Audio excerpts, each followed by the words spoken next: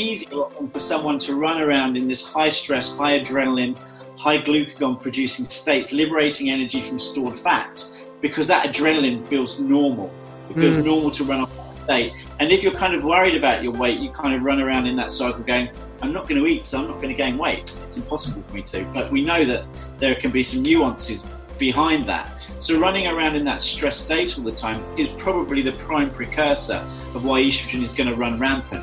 Welcome to the Win at Life podcast, a place where we share everything you need to know about restoring your metabolism so you can break free from restrictive diets and build a body and life you love. I'm Keith Littlewood, co-founder of New Strength and your host for this episode. Today I'm sitting down with Keith Littlewood, or he's probably more well known as Tomo, and we're going to discuss women's hormones. Tomo's been involved in the health, fitness and wellbeing industry for over 20 years and is an avid repeat fan. He has his master's in endocrinology and is passionate about delivering services that resolve pain, energy, digestion, sleep, mood and other hormone-related issues to get people functioning at their best. In this episode, we talk about female hormones and how there is a huge misconception that when a woman experiences painful and irregular periods or menopausal symptoms, that she needs more estrogen. I remember when I was younger and I went to the doctors with really heavy and painful periods, they just put me on the pill. We discuss the implications of low-calorie, quick-fix diets on women's hormones and what you can do to educate yourself so you can balance your hormones, improve your sleep, energy, mood, digestion, and sex drive, as well as build a body you love sustainably. Looking better starts with healing the inside. As always, take a screenshot and share your biggest takeaways on Insta stories and tag me at KITTYBLOMFIELD. Let's spread the word and free other women from restrictive diets. Hey everybody, and welcome to another interviews with the experts. And we've got a new expert here, Tomo Littlewood. His name's actually Keith. He lives in Dubai. I said to him, well, I used to live in Dubai. I lived there for 3 years, but he's been there for 8 years. He's got a wife and 3 kids too that live with him in Dubai. He's got his master's in endocrinology. And I was just saying to him, what is it? Because a couple of our coaches, Nikki and Angelina, have done, one of his courses just to learn more about, hormones. Obviously, our program attracts women who have a lot of hormonal issues from all the crazy, dumb diets that they do. But maybe, Tomo, just because obviously this is our first one that we've done, could you just tell the viewers, just give them a little brief, who are you? Why do you do what you do? Sure. So my background is really as a rehabilitation trainer. I study lots of rehabilitation and therapy. I've spent tens of thousands of pounds on therapy courses, and now I'm kind of moving away from that because initially I got into holistic lifestyle coaching, where I was ruining people with low sugar diets and paleo type diets about 12 years ago. And that's probably when I was at my most constipated. Thinnest though, I was at my thinnest, most constipated and probably most anxious and a pain to be around. And kind of after that, I got into functional medicine, lots of testing, too much testing. And at the same time, I was getting into the work of Ray. And that's primarily where my kind of drive from and to study these days has come from, is looking at the vast amount of work that he's put out there and all the other scientists' work. So I think for me now, it's kind of trying to take my own synthesis of all the biology and endocrinology and put it together and to help as many people as I can. So typically my work these days is not too dissimilar from yours. I just don't train people anymore. I'm kind of more involved in coaching and looking at, really energy, digestion, sleep, mood, fertility, all these kind of things that primarily can be resolved with a good sound nutrition program. But sometimes beyond that, they need a little bit more of a foundation to work from with perhaps supplementation of hormones.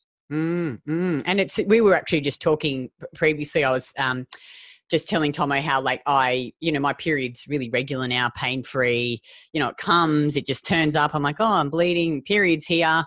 And prior to that though, when I lived in Dubai is when I had the miscarriage. But back then, that's when I was eating, my diet would be green vegetables, rice, nuts. I used to eat bloody flaxseed oil and tuna, green beans, Yeah, and it was my period. It was irregular. It was painful. I'd get cramping. I actually, when I had that miscarriage, they found out I had polyps, and I remember just walking. I was walking back from work one day, and all of a sudden, it was just like this blood was just gushing out. They must have burst, and it was horrendous. I remember just like sitting in the lift, going up that where I used to live at on the beach there. I can't remember you said the name. Going up the lift with my husband was crying because it was just all this blood gushing out of me. And, when we went to the doctors, they were like, oh, this is just normal. Like it's just normal that you have period pain, and we'll just go in there and do a D&C. And, and then obviously I was like that for a long time until I found Emma and Ray and Dodie and Rob, who we've been talking about. And I think, and the reason I was like that was all of these stupid diets that I was doing and flogging myself with cardio. And I think so many women, they're killing their health and their body to try and achieve a look or a certain look. But I think what they don't realize is that you will actually look better and feel better if you don't do that. We talked previously about estrogen. And, it's the same thing with menopausal women. Like I'm obviously only 38, but we get a lot of women who are going through menopause and they get all these menopausal issues. And I think a real common misconception is that when you're having period pain and, when you're going through menopause and perimenopause, that you're deficient in estrogen. Yeah. Yeah. And I think that there are problems because, and it's not just within the misconceptions at the medical level is, even a lot of the lay books, your Cosmo magazines will blame certain aspects of the cycle. I was looking at a review in the Obstetrician and Gynecological Society's review, and it was saying something along the lines that, well, if you score this much in the luteal phase, then it must be a progesterone issue because the luteal phase is associated with more progesterone. But if you're not considering how much estrogen is around and what it does to perhaps degrade, say, the corpus luteum, which is known to produce more progesterone, you can't just blame a hormone on a phase when you don't accurately know what the other hormones are doing. And, with probably the people you've spoken to before in Ray's work, it's notoriously hard to measure estrogen in the blood. It acts as a sink within the cells. You can look at it other markers like perhaps assessing prolactin, but ultimately the symptoms can give a real great indication. I mean, the classic sign of estrogen dominance in women who are trying to get pregnant is a miscarriage because, 9, 10, 11 weeks to work towards the end of that first trimester, if you don't have enough oxygen and nutrients available, you don't have enough stability because you're not producing enough progesterone, perhaps you don't have enough thyroid, you don't have enough energy, but ultimately estrogen is given a chance to flourish. It can create, hypoxic tissues, and it's not a great environment for anything to survive in. And so I think that's where the misconceptions come from, is that there's this dogmatic belief that as soon as a woman comes to menopausal kind of times, this dogmatic belief that estrogen has to be low. But yet throughout pregnancy, if you're not producing enough progesterone, it's well known that you're going to have problems. So if your ovaries are going into aging or in decline, why is it the assumption that estrogen, which is a proliferative hormone, it creates growth, it creates more tissue, it increases the tissue around the uterus, it's known to increase, fibroids, endometriosis, polyps, unwanted tissue growth throughout the whole of the body. But yet progesterone is known to differentiate, just like thyroid. It's a very organizational hormone. Why aren't clever people thinking organization versus somewhat of disorganization and chaos? And that's what I kind of like about Ray's work. He's made a good distinction about that. And I think he was one of the first people to kind of call, foul on the fact that, back in the late 60s, when he was assessing the role of estrogen on aging or to create aging and senescence within hamster ovaries and uteruses, this was around for a long period of time, but yet nobody really kind of looked at the dangers of it until the Women's Health Study came out and showed that HRT was causing real issues. And then they kind of flipped it to say, well, actually, we found that estrogens and progestins are causing the problems as well. So maybe it's a progestin, but then it's assuming that the progesterone is progestins, and it's not. It's a synthetic version, different chemical bonds, and causes just as many problems as estrogens. So it's difficult for a lot of people when all of this information and a lot of the studies are just kind of perpetuated by large organizations who want to make lots of cash. And if they come out and admit that they've made mistakes in the past, it's going to leave them open. And that's unfortunately the state of the land. And you tend to sound like a conspiracy theorist sometimes. Oh, I know. Yeah. I get ripped in our bloody Facebook page. And just maybe before you go on, because I think just to simplify it for the women listening, perhaps you can start by explaining the female menstrual cycle and the two hormones, progesterone and estrogen, and what they actually do and what their function is in the body. Because I think a lot of women don't really understand what they are and what they do. Yeah. I think it always sounds weird when a guy is telling a woman about the menstrual cycle. I've got a presentation next week about it, but just an integral part of biology and hormones, that it's another function. But yeah, typically we have the follicular phase, where typically what happens is if the ovaries need to develop, usually you'll have some kind of input from the brain to tell them to produce more estrogen. So this follicular phase will often produce a bit more follicle stimulating hormone, and that will produce a bit more estrogen, primarily estradiol, E2, which is the more potent estrogen. And that's really there to stimulate growth of, and stimulate the granulosa cells to produce more estrogen. In that phase, you get kind of increased tissue proliferation and growth around the uterus, and it's generally there to make the environment just a little bit more hardy. It's almost like weight training for the uterus to start off with. And then what happens in this phase is everyone talks about estrogen as being the primary thing. One of the issues that start to occur, progesterone should be being produced throughout this phase as well in the background. Now, often what tends to happen is around about the surge when we get a lot of luteinizing hormone being produced, which is to stimulate ovulation. So we have obviously the luteinizing phase, which is typically ovulation, and then you get the release of the oocyte with the corpus luteum. And this is where we start producing a lot more progesterone.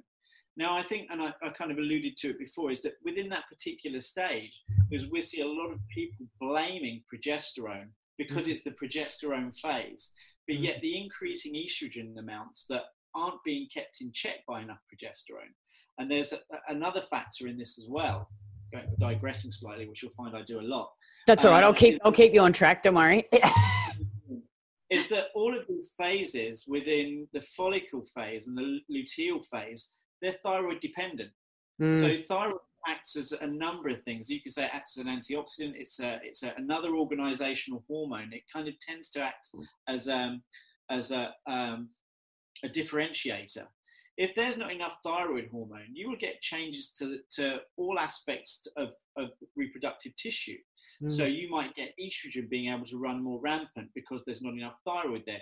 Equally, we know that when there's not enough energy there, not only are you going to have not enough progesterone available, but you're not going to have enough thyroid hormone available.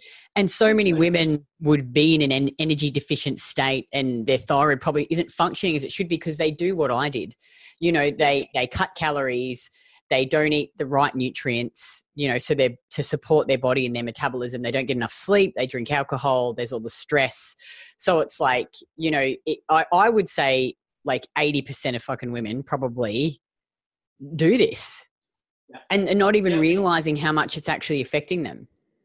Well, you know how many, I'm going to use females because I've never met a female client. I probably get about 2 clients walk into my office each year and go, I don't care about my weight. I just want to fix this. I've had enough for a long time. Yeah. But there is obviously the societal pressures and the kind of conditioning that they've been around growing up as a kid that gets them focusing on their weight.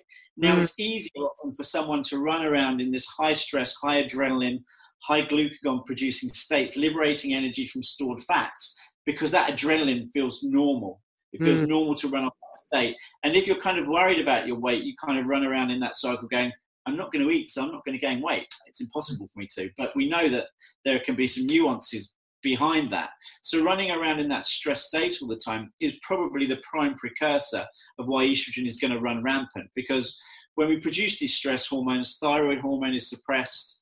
We find progesterone is suppressed. That if we look using the kind of concept of just the receptors for a minute, is that progesterone, instead of binding to its associated receptor, will often have to bind cortisol and glucose because it's running around in that stress state. So the receptors are often a poor thing to consider, but it's useful to consider that they can't be bound to in that particular state.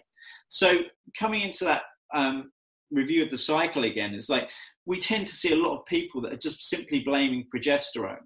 And also when a woman's been taking contraceptives, you know, the role of synthetic progesterones, the progestins, are often poorly thought about as part of that cycle. Excuse me. And so, you know, one of the first things that we can do to modulate estrogen levels is to make sure that your body's running on an even keel. You see a lot of people, I was looking at a paper yesterday, that people, that these researchers were saying that, you know, estrogen improves glucose metabolism. Well, okay, that's great. It is going to increase clearance initially because estrogen always stimulates glycolysis.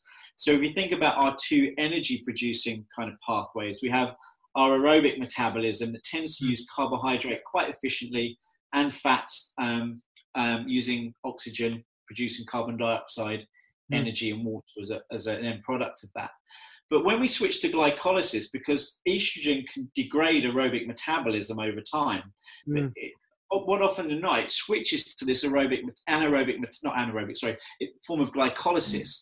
So this glycolysis is very, very inefficient and wasting because it wastes glucose and it can waste oxygen if it's in a chronic phase. So you would expect that when you add estrogen in, it will clear glucose efficiently. But the net effect of that from a long-term perspective is if you look at cancer cells, they regulate the same gene expression in cancer that makes them more effective at blocking all of the toxic drugs like chemotherapy.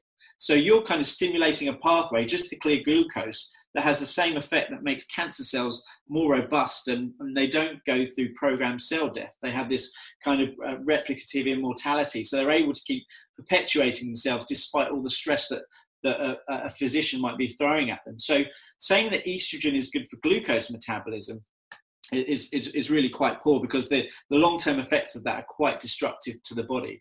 And that's where I think the problem is for a lot of people, is that we tend to look at some aspects of function that estrogen might have as being quite protective. And if you're looking at something in a microscope, you are going to see a certain reaction, but when you pull out of it, you see all these negative things that happen in a chronic state.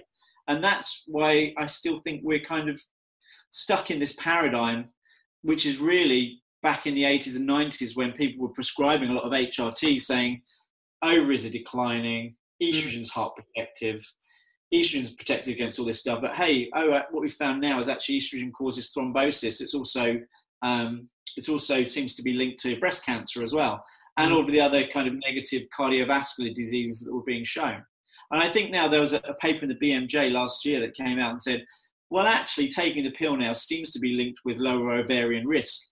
But when you looked at the data, I think there were I can't remember how many there were thousands and thousands of people, and over a certain period of time, we're talking something like 30 million hours of life, the ladies who'd taken the pill had some out of the 1,200 had about 430 cases of ovarian cancer, where the ladies who hadn't taken the pill had 700 cases of cancer.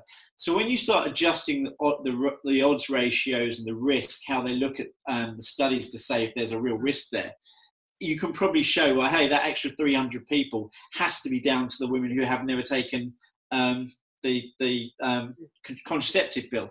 But if you're not looking at their environment, what their diet's going on, how much stress they're under, you know, all of the other aspects, you can't make that distinction. But yeah, it's easy to separate, say, hey, we have a taker versus a non-taker, the taker within this subset of people. I mean, if you're looking at women and you're not comparing environments, say, rural to, you know, urban, for example. And there's some studies that have come out that have shown in Mongolian women compared to UK women, for example, that rural Mongolian women produced vast amounts more progesterone than the urbanized women who were producing way less progesterone. And this tends to be the factor that I think is lost on a lot of people, is that the organizational protective hormones that seem to be instrumental in creating change. Look at progesterone perhaps for traumatic brain injury, for example. It shows some very, very clear positive effects, whereas estrogen doesn't. And I think when you apply estrogen in a short-term frame of things, because it can almost act as a stressor, that upregulates the pathways of serotonin and cortisol, you'll have a very short-term adaptive response that seems really, really quite protective. It's a bit like in certain laws of thermodynamics. You can apply a stressful principle into a system that's going nowhere, and that kind of initial stress might take somebody away from that to make their biology function better. But then if you keep applying that stress chronically, it will just degrade someone's system again. And that's what I think we need to look at with estrogen, what it does to the system over time.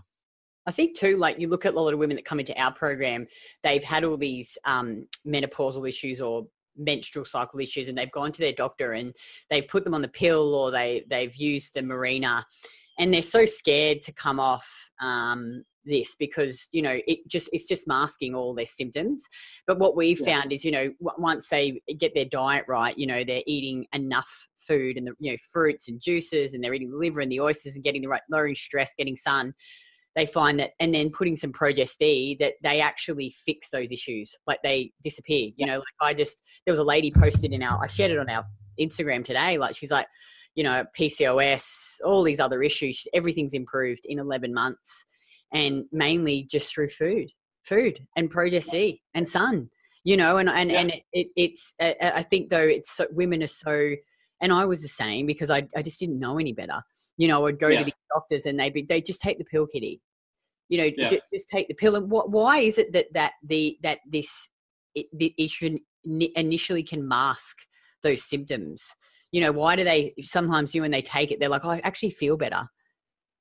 Yeah, well, what you talked about there is when you're putting something in that kind of shuts down aspects of the menstrual cycle. If you think about what estrogen does, it plays havoc with blood sugar levels. So from a stress perspective, it can push someone to where it's a bit like running off adrenaline again, right? So if you're kind of feeling that everything's kind of suppressed, if you had painful menstrual cycle and you take an excess estrogen, which suppresses the menstrual cycle, you're not going to have these negative things going on from a short term. And there's these kind of, it's a bit like, I call it the zone of dogma creation. It's like if you've been any kind of diet, let's say you've gone from really high carb to low carb, perhaps your biology wasn't able to use the carbs efficiently, and now you're kind of cutting back on that. If you're going from high meat eating diet to vegan, there's going to be this short window where everyone goes, I'm doing this diet, it's absolutely amazing, you should try it, it's really working for me. And it's like, come back in 2 years and tell me what the function's like then, because everyone will always wax lyrical about this new diet that they're doing that has some really short-term benefits. It's like when you go low carb, you are going to lose some weight initially. You are going to lose some glucose from the liver. You are going to be burning through fats. That does feel wonderful when you're running off adrenaline for a period of time. And I think the use of estrogen is analogous to that. And it's like there can be some short-term responses, but clinically, long-term exposure to exogenous estrogen or external sources of estrogen has shown to be problematic over time. That even soy, for example, you see a lot of nutritionists going, yeah, soy's safe, soy does this and that.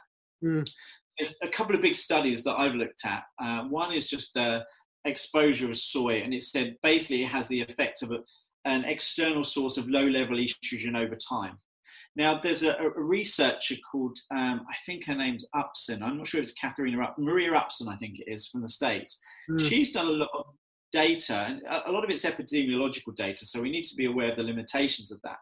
But she's looked at soy formulas that have been given to areas of women in Africa and their children, and shown that because of all these supplements where, NGOs have gone in and say, hey, we're giving you all this great free food, for example, the long-term exposure to soy has shown that basically any woman that was consuming it from birth is exposed to high risk of fibroids, endometriosis, excessive menstrual bleeding in the early ages of their menopause. When they start their cycle, these things are happening almost straight away.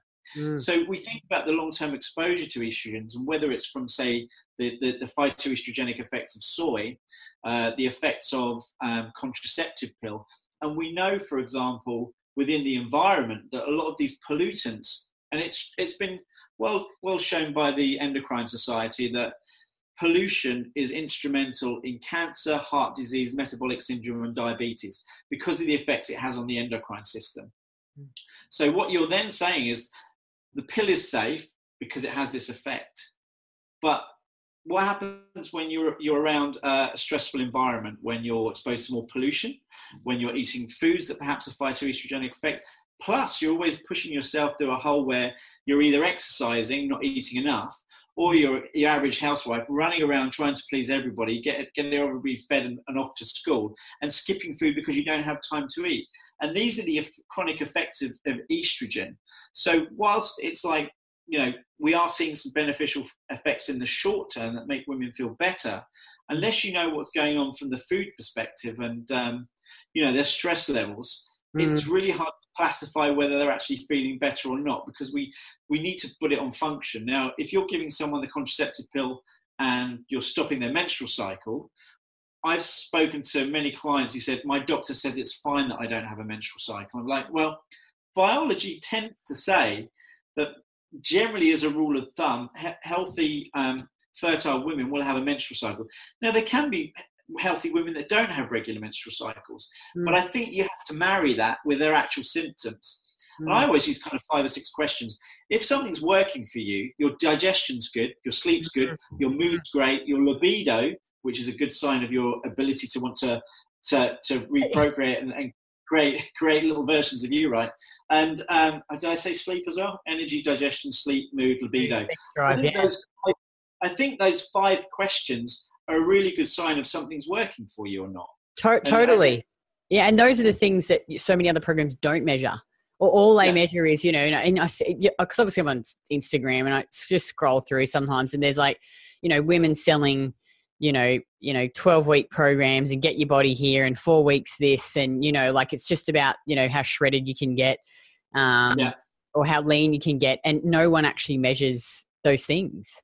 And it's when women come into our program, we're like, you need to look temperature, pulse, sleep, digestion, mood, energy, menstrual cycle, hormone balance. You need to fix those things first because you're not going to look like you want to look and be able to sustain it and eat a decent amount of food. Like previously I could eat fuck all and I did exercise all the time. Now, I strength train 3 days a week. I've got the best body I've ever had and I eat the most food I ever have. And my period, all those things are good for me. So I think, like you say, they're so important and you can't rush it. Like so many women, they've fucked themselves from 30 years of dieting, yet they want to undo that damage in months. And I'm like, it's going to take you years, probably. Some of you, sometimes. Yeah, I would agree. I'm going to swear because I like swearing too. It's a fucking minefield. People, when you look at social media and you have some people going, oh, you need to try an alkalizing diet. Oh, you need a low carb diet. Oh, you need a vegan diet. And it's like these things over a short period of time may have some benefit. If you've been eating just loads of shit food, fried food, junk food, junk food for purpose, and then it's not that bad if you're having it once or twice a week, right? But if you've been eating a diet like that every single day you're going to McDonald's, there's a reason why you're going to feel shit, and then when you come off it, you're going to feel better. You're gonna feel better, right? And totally. Time frame, but the thing is, it's like I see. I have to kind of like working with clients, as I said before, who challenge me because they say, "Well, I've been told this, and this," and I go, "Okay, well, look at it this way. Go and experiment with that, and then tell me how you feel." And until people kind of start experimenting with it and get out of their heads that if you've been experiencing this for 15 years, we're not going to wave a magic wand and it's just going to disappear straight away. But each week that goes ahead, you're saying, actually, I slept a little bit better last night, or, I didn't react to that person at the office. I'm feeling a little bit more balanced, or, hey, my menstrual cycle, I wasn't experiencing cramps this time around. So it's paying the trust of someone for them to experiment. But, we're in this culture now that results have to be like that. Yeah. And I think what we both do is that when you have someone who's external to seeing why someone's had a really shit week, oh, I had such a bad week, and then you go, well, you haven't eaten for 8 hours here. That's why. Yeah. You just need a little bit of guidance and hand-holding to say, okay, well, actually, most of the stuff that you're doing is self-induced because you don't know any better and you're so used to running on this. And I think that's what's valuable about our work, is we're providing it's education and hand-holding, exposure to a path that it does seem, it's just, where is that path for most people? Yeah. I think too, like I always say to women, I'm like, because people argue with me and be like, oh no, this diet's better. I'm like, well, look, really, I say to them, do whatever fucking diet you want, but come back and show me a diet where you can eat over 2,000 calories a day, where you sleep 8 hours a night, where your menstrual cycle's regular and pain-free, where digestion's great, flat stomach, your mood's good, you have a strong sex drive, your temperature's this, your pulse this. Go do that diet and then measure all of these things. And the diet that's the best for you is where all of these things are good long-term. They might feel good initially, but then it just goes down. Like they'll go away, do keto, be vegetarian. And I'm like, that they've got it's so interesting. Like I'll even get like we were in other coaching programs, like our business coach, and I'll even have women from his program in my program, other fitness coaches, and they're fucked up menstrual cycle, but they're out there preaching. Yeah, but they're learning themselves. They didn't know, and it's like me, they didn't know. But it's just so interesting. Like when you dig a bit deeper underneath the surface, like they think everything's fine on the outside, but when you dig deeper, it's not. They're not sleeping. They're fighting all the time. They're constipated. And I've never ever done, and I've done every diet. I'm really resilient and consistent. So I've got lean doing every diet. I've done every protocol of fasting. I've done shoulder isogenics for 12 months. I've managed to get lean on everyone, but I was fucked. This is the only diet where I've been, or approach where I actually feel good.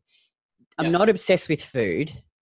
And I look, because you can look good too. Like, I just don't believe either. Like, if you spend enough time and you train and you heal your body and you eat enough, like I've spent a lot of time eating a lot of food, I've trained my body, trained my metabolism to be good, basically. I think if you put the work in and you, do the basics consistently, you really can have it all. You can have a great body. You can have a great metabolism. Yeah. I found a great way of weeding out clients who are really kind of ready to change. And I say to female clients, when I see a little bit of doubt in their eyes, and I don't think they're for the right reason, I say, how do you feel about gaining some weight on this program? And if they start panicking, I know they're not ready to come on. Some of them, and I say to them, look, I'm not saying you're going to gain weight, because not all of my female clients gain weight. I said, but if you've been stuck in a stress cycle where you've undereaten for the last 10 years, running around like an anxious bat, I use the word bat, not stuff. Get into trouble. And so what do you expect to happen? Do you not expect, when you start eating a little bit more, for the body to go, finally, you're giving me something what I need. I now feel safe. There's that great quote by Diane Schwartz, being that you need to get healthy to lose weight, right? It's like, if you give the body what it needs, it may just rebound. Also, the fact that you might actually be storing a little bit more glucose and water in your liver, which is going to make you a little heavier. And I think it's really important to understand that if you're still focused on that goal of weight loss, but your menstrual cycle's erratic, you're not sleeping, your mood's all over the place, you bounce from anxiety to low mood states, you can't change that. You're never going to change that until you're ready to say, I want to change the things that actually make a difference. And then perhaps your kind of issues and your kind of whole outlook to weight will actually change then, because you'll start to feel better. And you might actually find that, well, actually you didn't gain any weight, or you might have gained a little bit of weight and you actually feel a little bit better than you did before, which is a step in the right direction. Yeah, and I think that's a challenge for some ladies and some guys to get their head around. I had a guy recently who, his wife referred to me, low testosterone levels. And he said, my wife sent me, I'm really healthy. I'm in the gym 6 days a week. I eat a low carb diet. I don't think really there's much that you can tell me that I'm going to have to take on board. I'm like, why do you think doing what you're doing is not contributing to your low testosterone levels? And I didn't hear from him again. But that's okay for me. I don't feel like I've lost out, because if you want to keep pushing yourself in that perspective, not understand the basic biology, you will be stuck in that state until you're ready to learn. But I think too, look, I always say to women, look, because it's taken me probably 4 years to get here. Like I've been doing this for 4 years, and I've had periods where like I wasn't consistent, and I probably still drank a bit too much alcohol. I don't really drink at all now. And I'm really consistent with my food and my training, but it's taken me that long to get, but you know, I'm nearly 40. So that's 10% of my life. And I think, well, that's actually not a long time. You know, like if you look at it in the scheme of things, like now I'm going to be free for the next, well, I'm planning on living to over 100. So like 60 years, you know, I say that to women, you know, you've been doing this for 20, 30 years. It's not unrealistic to think to get to where you want to be with your health and how you want to look. 'Cause it's okay to want to look better. Like just do it the right way. You know, investing 2 years to be free for 40 or 50 or 60 years is not a long time. And once you build this foundation, I find now for me, it's so easy to sustain. Yeah. Like it's really easy. Yeah, that's the thing is like people, and it kind of permeates through from the medical kind of attitudes as well, is that, you know, you're going to have to take this to sort this out. And it's like, if you look at kind of like Ray's approach and adaptive responses, adaptive nutrition, people don't understand the concept of how to interact with their environment. They just perceive the stress that's around them. And when you start to kind of give people all the things that they need, that kind of attitude becomes a lot easier to people. Go, actually, I see change occurring here. But again, it goes back to wanting to create that change and say, well, actually, I'm going to start experimenting with this and see if we can create some change. And it's like, unfortunately, I mean, you look at the environment here. The environment here, it's one of the most polluted in the world. And that has a huge effect.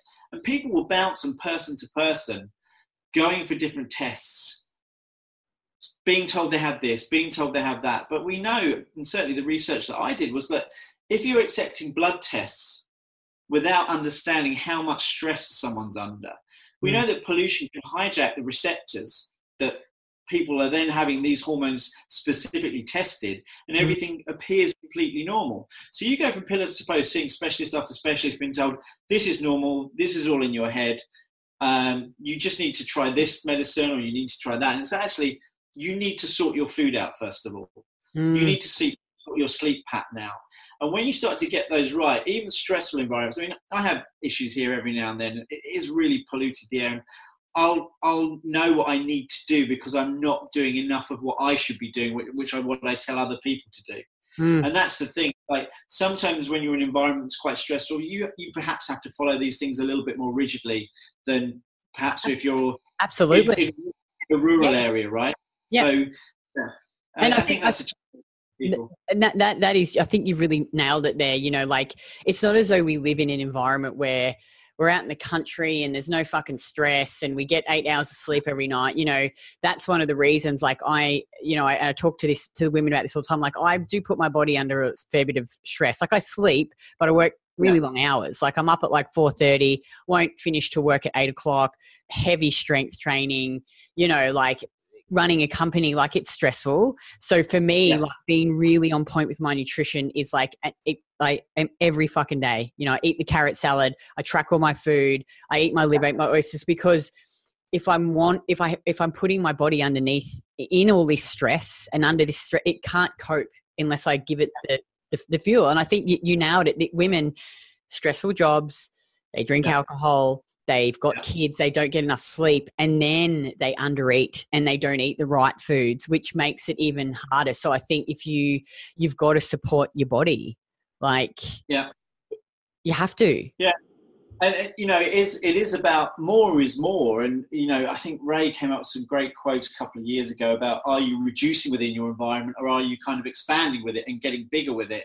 And it's and that's the thing, is because people are told that when you fast or when you calorifically restrict, you get all this growth back, but you're not, you're just restricting physiology. So these symptoms that have been restricted are because perhaps you're not eating the dairy, but actually the dairy is not the problem. It might be the magnesium, the vitamin C loss, the high PUFA diet. It might be the damaged digestive system that you have from stress and eating and drinking too much booze or something.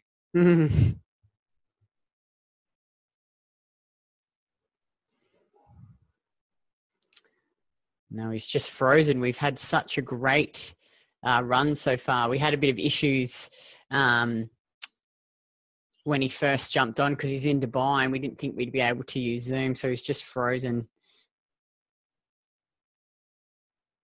I'll just message him and see if we can get him back on.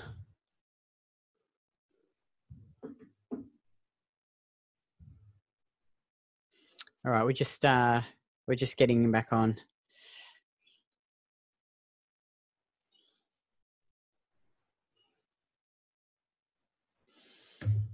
It's always a bit hit and miss with Dubai with Zoom. We'll just get him back on.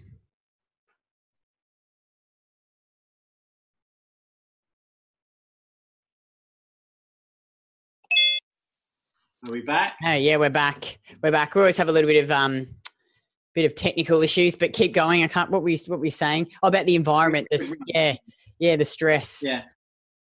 And so, you know, the thing is these days is that there's this misnomer about, and you see it from some really well-respected biology researchers, but then you see some other ones who are totally say, well, what about this? And it's like calorific restriction extends lifespan because it slows metabolism. And it's like, well, that kind of, you're probably slowing something down. Maybe you're slowing death down a little bit. But the thing is, it's like when you cut back and you make the body colder and you restrict these nutrients and you make the liver less prone to function, that might be great for somebody who's got a really good flexible biology. And that's why you see someone go, yeah, I fasted, it's great. Look at me, I'm radiant, I'm great. And it's like, great, good for you. But then your average, say, female that's running around, they're more prone to hypothyroidism, they're more prone to autoimmune issues, usually 10 times more. You're living in a very polluted environment. You're perhaps knocking back a couple of vinos a night and you're kind of skipping breakfast and stuff. These people are the people that are more prone to getting fucked up from doing the calorific restriction and the fasting, but they just don't know it yet. And that's the problem, is like calorific restriction is probably, and fasting is probably really good for somebody who overeats. If you're prone to overeating and consuming large amounts of calories without having the metabolism to deal with it, then it makes sense, and cutting back is going to probably do you some good. But that's probably about it, because there is another body of research that says that when you give animals enough energy and you maintain a solid metabolic rate, these animals are probably going to live longer than the calorific restricted ones that have got colder, that have slowed down the metabolism. And there are various, you know, scenarios and variables that will impact an individual. Perhaps it's how much endotoxin or their gut function. Perhaps it's the emotional relationship they're in. Perhaps it's the inherited traits from their parents. There's a number of things that makes everybody variable. But I still think when it comes down to cellular function, despite all this variability that we're said to have, mitochondria are mitochondria, and we require energy, we require proteins, we require light for these cells to function efficiently. And to make somebody function better, they need to be on an even keel from an energetic intake for the body to feel that it can expand against all the challenges rather than shut down. And you do see people who you know, that perhaps respond well to fasting short term. But then long term, that it becomes a disaster. And you see the same thing with clients that go, I went vegan for a month, and it's like, but I was ruined after that. I had to come back on and start eating animal proteins. And it's the same for a lot of things. Don't get me wrong. You probably see some people that respond really well and they do function with a vegan diet, but they might be in the very small minority. And over a long period of time, those exposure to kind of high phosphate, low calcium, what are the effects on their physiology over time? We still don't know enough about long-term diets. I think there's one guy who started the Vegan Society. He died at the age of 90 recently. And there probably are some people that can. He lived in the Lake District. The Lake fucking District is idyllic. There's no stress in the Lake District. It's lovely. It's like you're surrounded by clean air, and you know, it depends on the environment. And for many people these days, that environment is nowhere near what the Lake District is like, with clean air and you know, lovely scenery to walk around every day. So we've got to give people the stimulus that they need to overcome these stresses. And I don't think fasting, slowing down liver function, slowing down the ability to detoxify estrogen, all of these things that happens when you kind of restrict calories. And that's why we see all the people that we do see, because they've been bamboozled to think that restriction is the thing that they need to create the changes, and all they're doing is just suppressing the symptoms. because the digestive system's not being used as much, or the ability to regulate hormones efficiently aren't being done effectively. So you can restrict, but I don't think you can create growth and expansion from that. I think you just survive. You don't thrive, and so many women, like and I was the same, you just set you up to binge eat. You just binge because you're hungry and you end up eating shit. Like I'd eat packets of biscuits and Domino's pizzas, and, now I never binge eat now. We have I have white chocolate in the cupboard for when I make fudge and, coconut or potato chips, and they just sit there and I eat them when I want to. But whereas previously I'd be, I've got chocolate fudge in the fridge. I'd eat the whole fucking, container till I felt sick, because you can't ignore the biological responses of you. You can only ignore them for so long and eventually it gets you, I need to eat. But sugar's addictive and it's going to cause cancer. So it's addictive as cocaine. As addictive as cocaine. And you know what? We should do another one on that. Today's been a really good one, just a good overview, I think, about dieting and hormones. And, so ladies, I think the take home is and I think that the fitness industry sucks you in because they play on you want quick. You're desperate. You're sick of feeling fat. You look in the mirror and then you're like, fuck, which quick fix diet can I do that's going to drop pounds like that? And, you look, oh God, I'm not perfect. And I got fucking fake boobs. And I talked about it this morning on the bloody thing. And I used to get Botox, but then obviously when I started doing this and I talked to Kate about it and then we decided to do the skincare, I was like, well, you can't get Botox, Kitty. It's not good for you, one, and it's not in line with what you're trying to promote.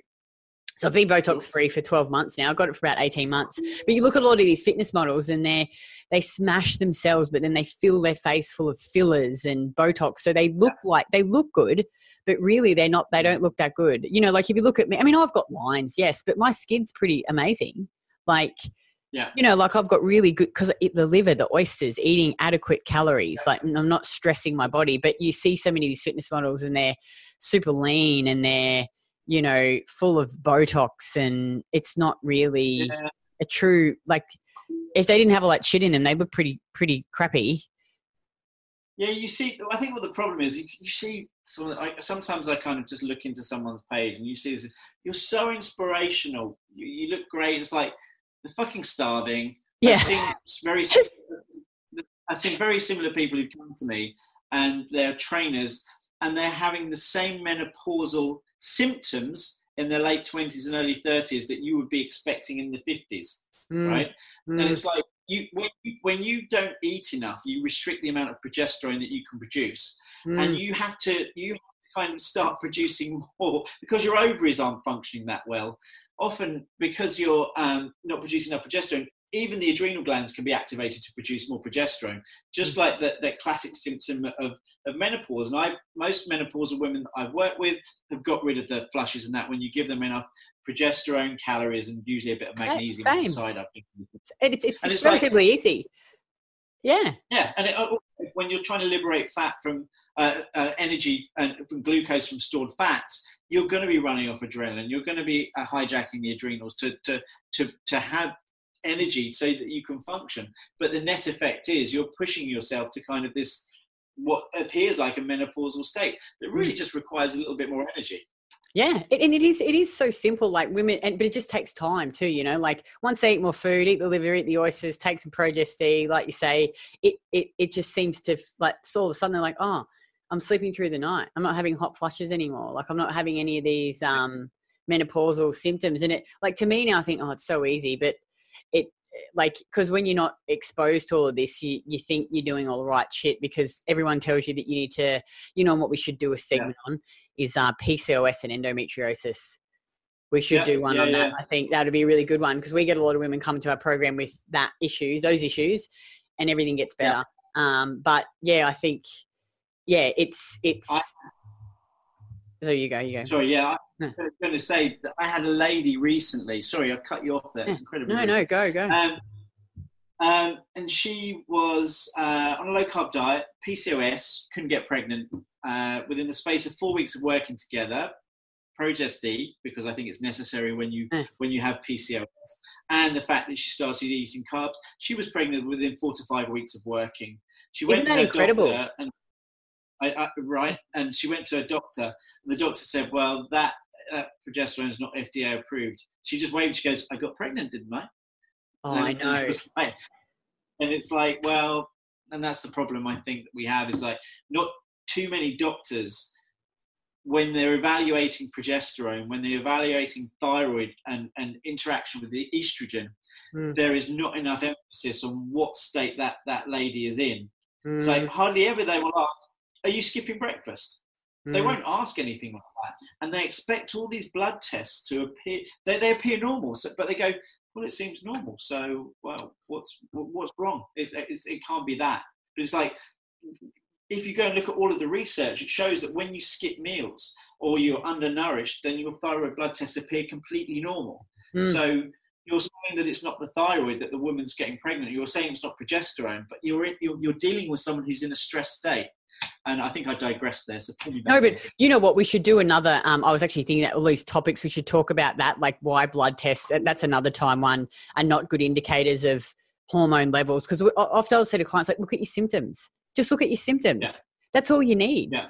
You don't even need the blood test. Like, I'll tell you. Yeah. Yeah. It's probably another, we can talk about another time. But well, Well, even the thyroid, you know, when a study I was looking at just again yesterday is like when you're consuming lots of the vegetable fats and the omega-3s, is they that competitively bind to transthyretin, which is your kind of thyroid carrying, is your thyroid carrier. So you have something that's bound to, that's supposed to be also carrying thyroid hormone. Thyroid hormone doesn't have anywhere to go to. So it travels around. It's a bit like when the thyroid receptor is hijacked pollution.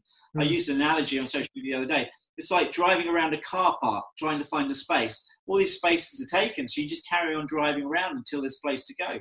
And that's a primary reason why areas in the brain, like the hypothalamus and the pituitary, don't have to start taking out more stimulus for the thyroid hormone to be produced throughout the body. It's because peripheral conversion appears totally normal. So these blood tests are crazy from that perspective. Even I sometimes still get amazed at the results that the women in our program get just from the food. Like, it really is incredible what the food can do for your body, hey, and reducing stress and get rid of the alcohol. And, you know, food can really heal you. Yeah, and that's the problem, isn't it? Getting people to eat on a regular basis. Yep. When you're told, I mean, simply getting someone to eat every 3, maybe 4 hours maximum, you know, is probably one of the most protective things that someone can do.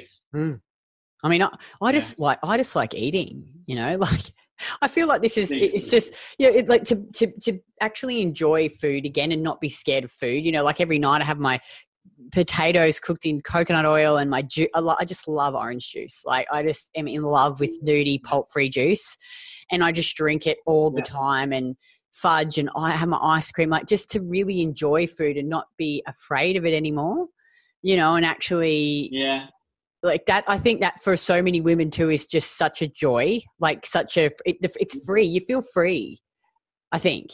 Yeah, I remember I went to the shops the other day and I bought 6 litres of orange juice. And by Monday it had gone, and I'd had 1 glass. I'm like, guys, where's the orange juice gone? I realised I was getting a little bit irate because I hadn't drunk any of it. But blood sugar was like, my wife had 3 litres over the weekend, and the kids got the other. Was like, okay, that's kind of that's one of the goals anyway. I don't know why I'm moaning about that. I just have to go and get some more from this. Yeah. Oh, that's so funny. Oh, well, look, we'll probably have to wrap it up now. It's we've nearly been on probably for an hour, but that was so awesome. Thank you so much for coming on. And we're going to do this. We're going to do this regularly now. We'll book it in and do it once a month. And I've got heaps of, just from what we've talked about now, I'm like, there's so many little things I'd love to dive deeper into, like the blood tests, and, you know, we can talk about, there's heaps of other things I've thought of. And the women will love it. You know, they can dig a bit deeper into, you know, understanding why we're telling them to do what they're doing.